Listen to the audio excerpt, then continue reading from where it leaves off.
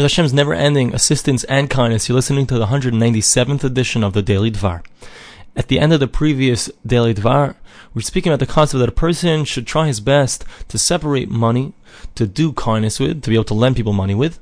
And not only that, but he should not just limit it to giving one lump sum to one person, to one rich person, let's say, who needs to borrow the $1,000 that he set aside, but rather he should use it multiple times to lend out to multiple poor people.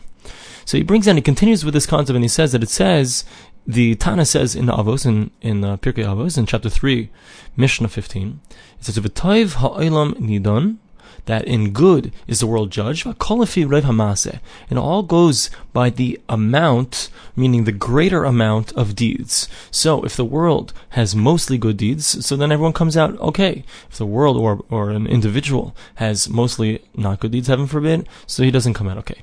So the Rambam explains this Mishnah by saying that the Mishnah doesn't say lefi goydel hamas, according to the greatness of one's deeds, because it's much more accurate and correct to say that based on how many deeds a person has. Even if, let's say, the deeds, if you add them up, they all equal the same thing. Like, let's say someone gives tzedakah 10 times, and it all adds up to $10. Or a person gives the $10 one time, it's not the same thing. And he explains it like this. So if a person, let's say, indeed has done this, he's given $10 to one person. And then you have a second guy who indeed gave $10 different dollars to 10 different people. So the reason that it's greater for a person to give $10 different dollars to 10 different people is because each time a person does a mitzvah, does a commandment, so it affects his soul and it brings his soul higher and higher. Each time he's had to be misgar, he's had to overcome his evil inclination, he's raised his soul to a level of holiness and brought his soul closer to God. So each time that he does it, it's a different action, it's another time that he has to overcome his Yetzer Hara, his evil inclination. So that fulfills that which the verse says, Laman tizkeru, remember, as comments say, do all of my commandments, and then you'll become holy to God. So that's the purpose of the commandments. That's what they do for us. By giving tzedakah, by a person doing kindness. So it raises his soul, makes him holy. So that's something that a person can accomplish more than one time. 10 different actions of giving tzedakah is not equal to one action of giving tzedakah, even if it's the same amount. Because when you do it more times, it creates more of an effect on one's soul.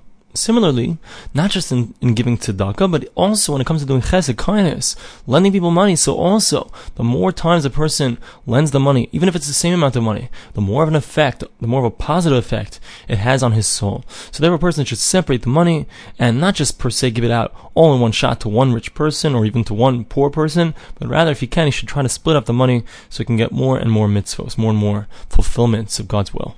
The Chafetz Chaim points out that it's quite likely for a person to say to himself, well, the truth is I'd rather lend my money to someone who's more dependable, to somebody who's rich, someone I know I'm going to see my money back again, as opposed to a poor person. So, okay, it could be that I trust him now, it could be that he's trustworthy now, but who knows what's going to be with him. This guy's a shlamazel. He's not a guy with good luck. He's not a guy who's on the ball, per se. He's not someone who's making money, but a rich guy, so he's making money, he knows what he's doing with his money, and so I can trust him better.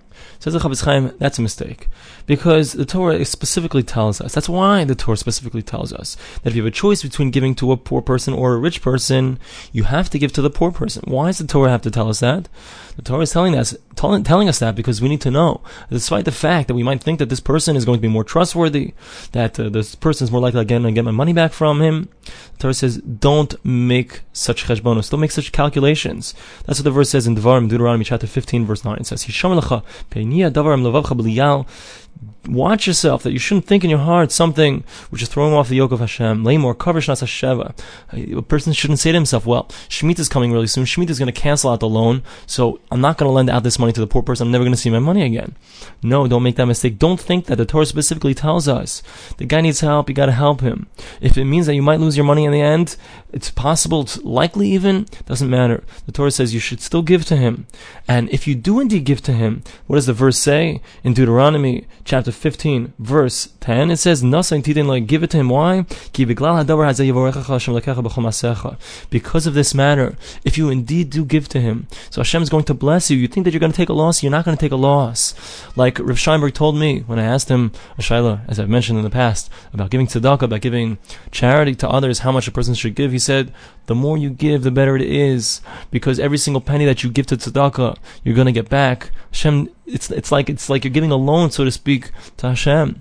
And that's what happens here as well. The more a person gives, even if a person knows that he's going to lose the money, he should still lend it to the poor person. And he can be assured, Hashem promises us that he's going to take care of us, he's going to bless us, because we've given our money to someone else, we've helped him out in his time of need. Thanks for listening to the Daily Dvar.